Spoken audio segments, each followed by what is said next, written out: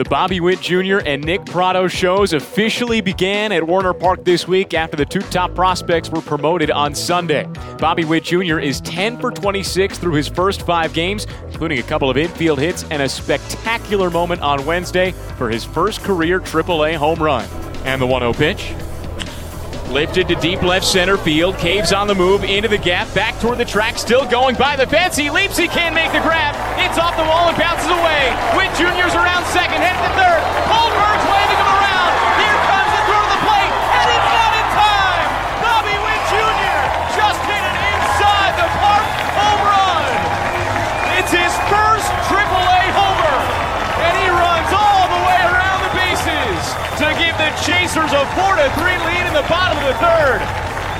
What can Bobby Witt Jr. do? Meanwhile, Nick Pratto is 4 for 17 with a double and a homer in his first 5 AAA games, while also drawing 5 walks. Bobby Witt Jr. and Nick Pratto aren't the only top prospects for the Storm Chasers that have shined this week. Daniel Lynch struck out 6 and didn't issue a walk in 5 1/3 innings on Tuesday, and he's going to start for the Royals at Kauffman Stadium on Sunday. Jackson Kowar dominated again on Thursday, striking out 8 across 6 innings of 2-run ball after retiring the first 11 batters of the game. Kyle Isbell is firing on all cylinders. Offensively, he's currently in the midst of a 12-game hitting streak, batting .432 with a .563 on-base percentage and a .757 slugging percentage in that span, with 6 doubles, 2 homers, and 11 walks. Defensively, he's robbed a home run, made a diving catch, and thrown out a runner at second. On the bases, he's got a team-best 16 steals and 17 tries for his Storm Chasers group that's currently second in the league in stolen bases. The Chasers have played 5 close games with St. Paul this week, with each being decided by 2 runs or fewer. Omaha's 1-4 this week, but look to close out the series with a win on Sunday. With the Omaha Storm Chasers,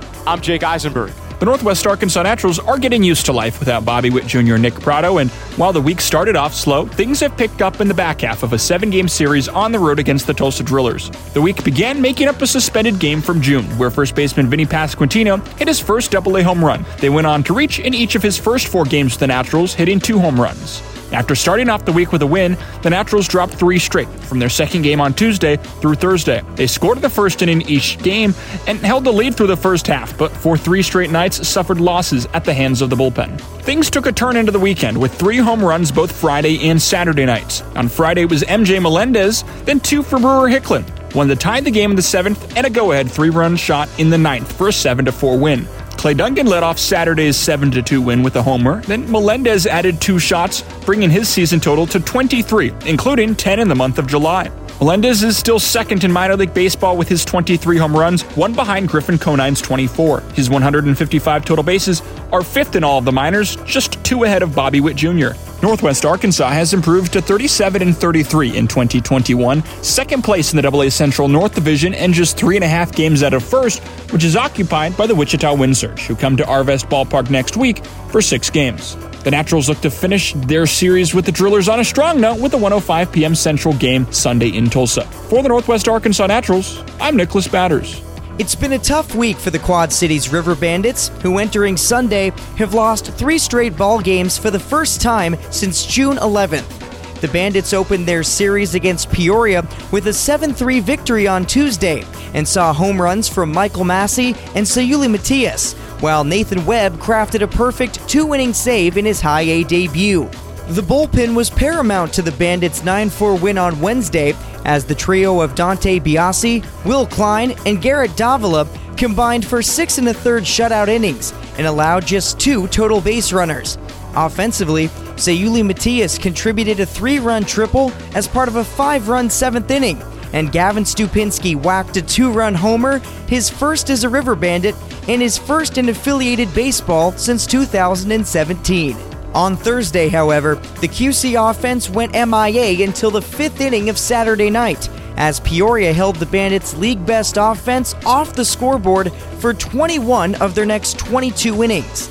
The streak came to an end with John Rave's 4th home run of the year, but it ended up part of the Bandits' 6-4 loss in Game 4 on Saturday. After a chance to work a series split in the Sunday finale, Quad Cities will continue their 2-week homestand next Tuesday and welcome in the South Bend Cubs for the first time in 2021. With the Quad Cities River Bandits, I'm Kyle Kercheval.